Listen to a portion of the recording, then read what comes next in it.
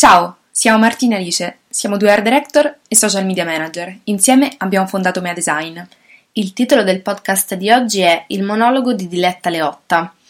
Sì, vorremmo affrontare quello che è stato un po', il caso scottante della settimana. Come saprete, in Italia non si è parlato d'altro se non di questo Sanremo 2020 e noi volevamo proprio parlare e concentrarci chiaramente da un punto di vista di comunicazione, quindi non sarà un discorso riferito alla persona di Diletta, perché non abbiamo nulla contro di lei, né ci permetteremo mai di giudicare lei come persona, ma parleremo appunto del monologo che lei ha fatto, appunto proprio in chiave di comunicazione. Infatti Diletta ha avuto un suo spazio per recitare un monologo che ha avuto come tema principale quello della bellezza. Secondo noi è evidente il tentativo, questo tra tanti che ci sono stati durante la serata, di mettere un po' le pezze su quello che ha fatto Amadeus in conferenza stampa di apertura a Sanremo e se alcuni escamotage sono stati più azzeccati di altri, questo secondo la nostra opinione non lo è stato proprio tantissimo. Non lo è stato, io direi, praticamente per niente. La comunità sul web si è praticamente scagliata contro di lei, anche i giornali sono stati molto, pesanti nei suoi confronti e purtroppo dobbiamo essere d'accordo con loro. L'unico tentativo, secondo noi, che è riuscito durante la serata di cercare appunto di mettere una pezza su questa storia è stato, l'inizio di Fiorello, che chiaramente è un personaggio di grande spessore, di grande intelligenza, che quindi è riuscito con grande ironia, e perché tutti apprezzano quello stile e lui in quanto persona avrebbe potuto sparare pure sulla Croce Rossa, tutti saremmo stati d'accordo. Quello è stato un tentativo di comunicazione che ha funzionato, perché lui era perfetto per fare quella cosa. Diletta purtroppo non ha la sua storia, non ha la sua grinta, il suo modo di fare, pertanto quello che lei ha cercato di fare è fallito miseramente. Quindi se qualcuno di voi è vissuto su Marte nelle ultime 3 settimane e si fosse persa la terribile questione che appunto ha buttato un'ombra nera sul Festival di Sanremo 2020, praticamente che cosa è successo? Durante la conferenza stampa di apertura di Sanremo, Amadeus ha fatto delle affermazioni non proprio polite sulle bellissime donne che ci ha tenuto a sottolineare più volte lo avrebbero accompagnato durante il festival, appunto appellandole e descrivendole solamente come belle e bellissime donne, senza andare a sottolineare nessuna delle qualità per cui erano state scelte, e ha concluso dicendo la frase dello scandalo che è stata riferita alla fidanzata di Valentino Rossi, che era di Cristiano Ronaldo, entrambe, esatto, che erano due bellissime donne ed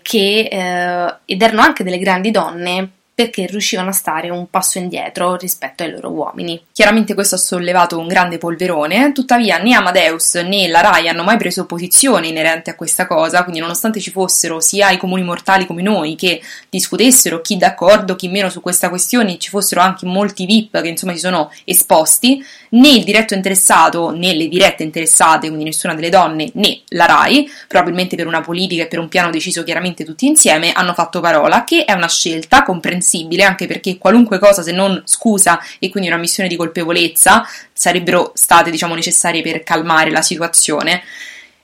Quindi hanno deciso di affrontare la questione ieri sera in più modi, 3 principalmente: quello di Fiorello, che come vi abbiamo detto secondo noi è stato utile e ha funzionato; il modo un po' imbarazzante di Amadeus di fare in continuazione di calcare la parola bella, che anche lì è un po' bici wannabe liceo, quindi meno, sei un uomo adulto, grande, hai fatto una cavolata, prendine atto, non insistere. E terzo, questo monologo di cui adesso vi andremo a parlare. Diletta Leotta, secondo noi, ha avuto tra le mani un'opportunità gigantesca, poteva cogliere la palla al balzo e fare un monologo in cui raccontare veramente quanto per una donna bellissima come è lei possa essere difficile, soprattutto nel mondo dello spettacolo, ma in qualsiasi mondo, affermare la propria intelligenza, le proprie capacità e il proprio valore oltre alla bellezza, e soprattutto quando è una bellezza così provocante e sexy come è la sua, che porta subito il giudizio su un altro piano. Poteva diventare proprio la paladina delle donne, poteva fare un discorso impegnato, serio, vero, in cui tutte noi ci saremmo potute riconoscere, perché a tutte noi è successo una volta di essere giudicate per il nostro aspetto estetico, in positivo e in negativo. Spesso si tende a pensare che la bellezza sia una delle più grandi fortune che ti possano capitare. In realtà, se ci pensate un secondo, quante volte vi è capitato anche ingenuamente e non per forza con cattiveria di vedere una ragazza per strada e dire che bella? E per carità, magari per quella ragazza è un complimento, però magari quella ragazza ha 4 lauree, è super intelligente, o magari semplicemente è brava in uno sport, è un hacker informatico, insomma, è un'artista, una bravissima attrice, una brava cantante, insomma, quante qualità può avere una persona dietro, insomma, la propria facciata, che appunto possa essere, insomma, un aspetto estetico più o meno accattivante, infinite. Eppure di una donna molto bella, tutti noi tenderemo a dire che quella donna principalmente è bella. Quindi lei aveva l'opportunità di poter dire quanto per una donna bella sia più difficile, perché oggettivamente è così, perché è la prima qualità che tutti andranno a vedere e a elogiare, quanto per una donna bella sia difficile far capire che magari si è anche bravi o intelligenti, insomma, nell'ambito, insomma, in cui si lavora. Anche perché lei, oltre ad essere molto bella, è anche molto molto brava a fare il suo lavoro, cioè lei ha tenuto il palco di Sanremo da conduttrice sportiva in maniera pazzesca, mai un tremolio della voce, non ha letto praticamente nulla, il monologo è stato fatto a memoria. E sì, probabilmente ci sarà stato un gobbo che l'aiutava, però non ha mai avuto un'esitazione né a livello, diciamo, vocale, ecco, non le è mai tremata la voce, ma anche le mani erano ferme, ha camminato, lei era super a suo agio. Poi consideriamo anche il fatto che le donne che vanno a Sanremo hanno anche dei trampoli non indifferenti, insomma, non lo so, 12 centimetri di tacco da tenere in alto, fare le scale, a guardare i gradini, cercare di non cadere, insomma, sono un insieme di difficoltà che non tutti saprebbero tenere a bada, e lei ci è riuscita alla grande, tra l'altro molto meglio di tante altre donne che hanno creato meno polemica, ma che non sono state alla sua altezza. Lei è stata veramente molto in gamba, eppure ha perso l'opportunità di far capire questo e di poter diventare la paladina di tutte quelle donne che appunto soffrono questa, tra virgolette, problematica di essere molto belle. E quindi non capiamo perché Sanremo, la Rai, Amadeus e Diletta non abbiano compreso questa cosa, anche perché sono tutte persone, voglio dire, che sono nel mondo da molti anni e sono molto più navigate di noi. Questa poteva essere un'opportunità per risollevare Amadeus, Sanremo, la Rai, e per far uscire Diletta vincitrice assoluta. Proprio sarebbe stato un momento di grande televisione, come dire, un momento di spinta per tutte le donne che si sono sentite giudicate solo e esclusivamente per il loro aspetto fisico o per come erano vestite o per tutte queste cose superficiali. E quindi perché non cogliere l'opportunità e invece portare avanti un monologo banale e pieno di cliché?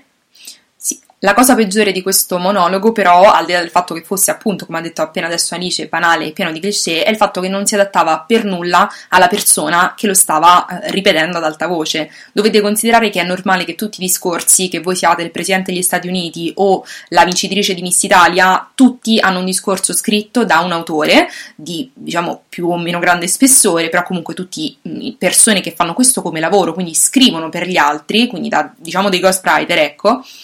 dei discorsi che ovviamente si devono adattare alla persona che li fa, non devono essere adatti, diciamo, al pensiero dell'autore, ma devono perfettamente, diciamo, vestire la persona che poi li dirà ad alta voce. E questo discorso era totalmente inadatto a Diletta, facendola passare anche un po' per una sciocca e un po' per una che cerca di nascondere l'evidenza. Una frase in particolare è stata, diciamo, molto criticata. Lei a un certo punto dice: la bellezza capita. Di fatto, come saprete, perché purtroppo per lei queste foto circolano da anni e cercano di sminuirla,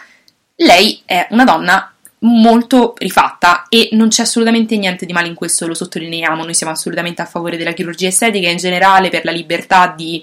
opinione e di, diciamo, scelta nella propria vita, purché non interferisca con quella degli altri.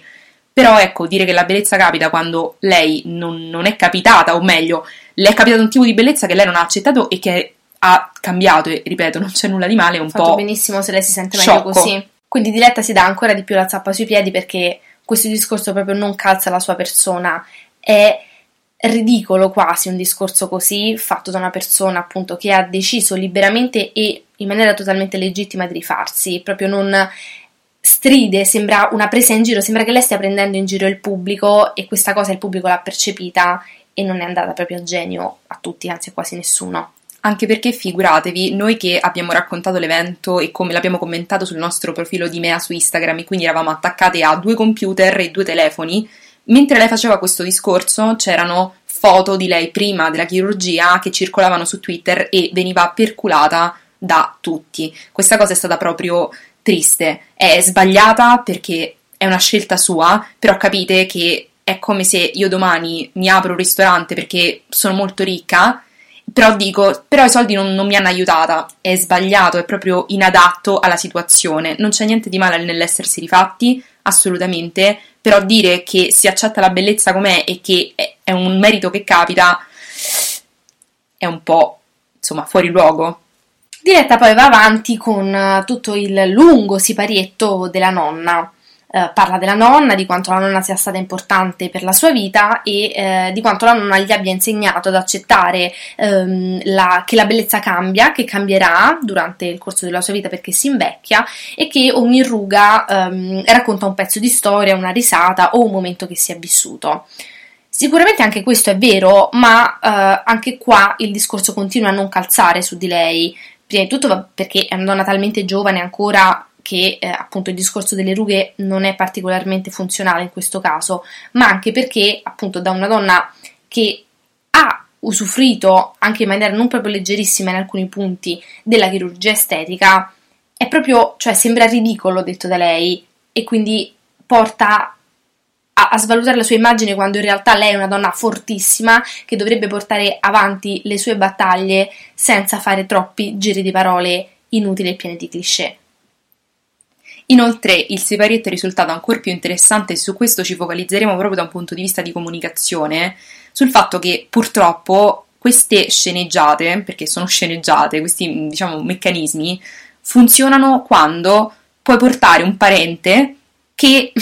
è perfettamente calato in quel ruolo, che si adatta alla situazione, che non tutti hanno, perché io a mia mamma voglio un bene dell'anima, ma mia mamma non è una persona che saprebbe in qualche modo interagire con me, lei si imbarazzerebbe da morire in pubblico e quindi uno scambio così davanti a tutti tra me e lei non funzionerebbe e di fatto non ha funzionato nemmeno tra Diletta e sua nonna, perché se voi vedevate in diretta il discorso, contemporaneamente Trash Italiano metteva una foto della nonna incitando al fatto che avesse una faccia totalmente inespressiva, indifferente, minimamente commossa. Come se stesse guardando il meteo alla televisione. Esatto, quindi è colpa della nonna? Assolutamente no, non tutti sono tagliati per andare in televisione, fortunatamente. Però se non abbiamo una persona che funziona, la persona non si usa, perché sennò diventa ridicolo. Cioè, Diletta era brava perché stava recitando anche in maniera credibile, ma la nonna dall'altra parte, poverina, non essendo abituata probabilmente al mondo dello spettacolo, non riusciva a creare il legame che dall'altra parte cercava di essere creato. Di fatto il risultato era imbarazzante, cioè noi guardavamo la sua nonna ed era uno spettacolo ridicolo, cioè a noi veniva da ridere, non per la signora in sé, poverina, la salviamo con tanto amore, ma perché non era proprio adatta alla situazione. Tra l'altro questo monologo, che appunto ha come tematica fondamentale la bellezza, ripete più volte una cosa, cioè se io non fossi bella non sarei qui. Lo dice all'inizio e lo dice alla fine, dopo il giochino con FaceApp, insomma l'app che la invecchia. Questa cosa ci è sembrata strana e non vera. Ci sono state tante donne che hanno calcato il palco dell'Ariston. Pensate ad una Maria De Filippi. Maria De Filippi è una donna splendida, ma di certo non è una bellezza, esatto, da velina. Lo stesso vale per una Risa, per una Emma, entrambe donne belle, ma di cui, diciamo, non hanno costruito una carriera sicuramente sulla bellezza, ma sul talento, eppure sono state tutte all'altezza di quella situazione. Quindi perché Diletta si deve sminuire e mortificare dicendo io sono qui solo perché sono bella? Non è vero, sei anche in gamba, poi sei anche bella. Sei soprattutto in gamba, perché una qualsiasi bellona con le tette grosse che non sa spiccicare una parola non sarebbe potuta essere lì. Quindi è vero che la bellezza è importante a livello televisivo, è inutile che ci prendiamo in giro come nel cinema. Angelina Jolie ci piace pure perché è una figa spaziale e ci sta, però Angelina Jolie come Diletta, vabbè, ora il paragone forse insomma è diverso ovviamente, però tutte e due hanno delle qualità e la bellezza le esplode, ma se ci fosse solo la bellezza non potrebbero vivere solo di quella, è impossibile. Quindi ci dispiace perché lei ha perso l'opportunità di poter essere la paladina di due mondi. Il mondo di donne che dicono il fatto che sia rifatta non deve in alcun modo interferire né con la mia vita personale perché non vi riguarda, né con la mia vita lavorativa perché sono affari miei, e di quelle donne che appunto soffrono la bellezza, perché magari per esempio giornalista, l'altra donna che ha affiancato ieri sera Amadeus, la giornalista insomma che ha fatto il monologo bellissimo sulle donne,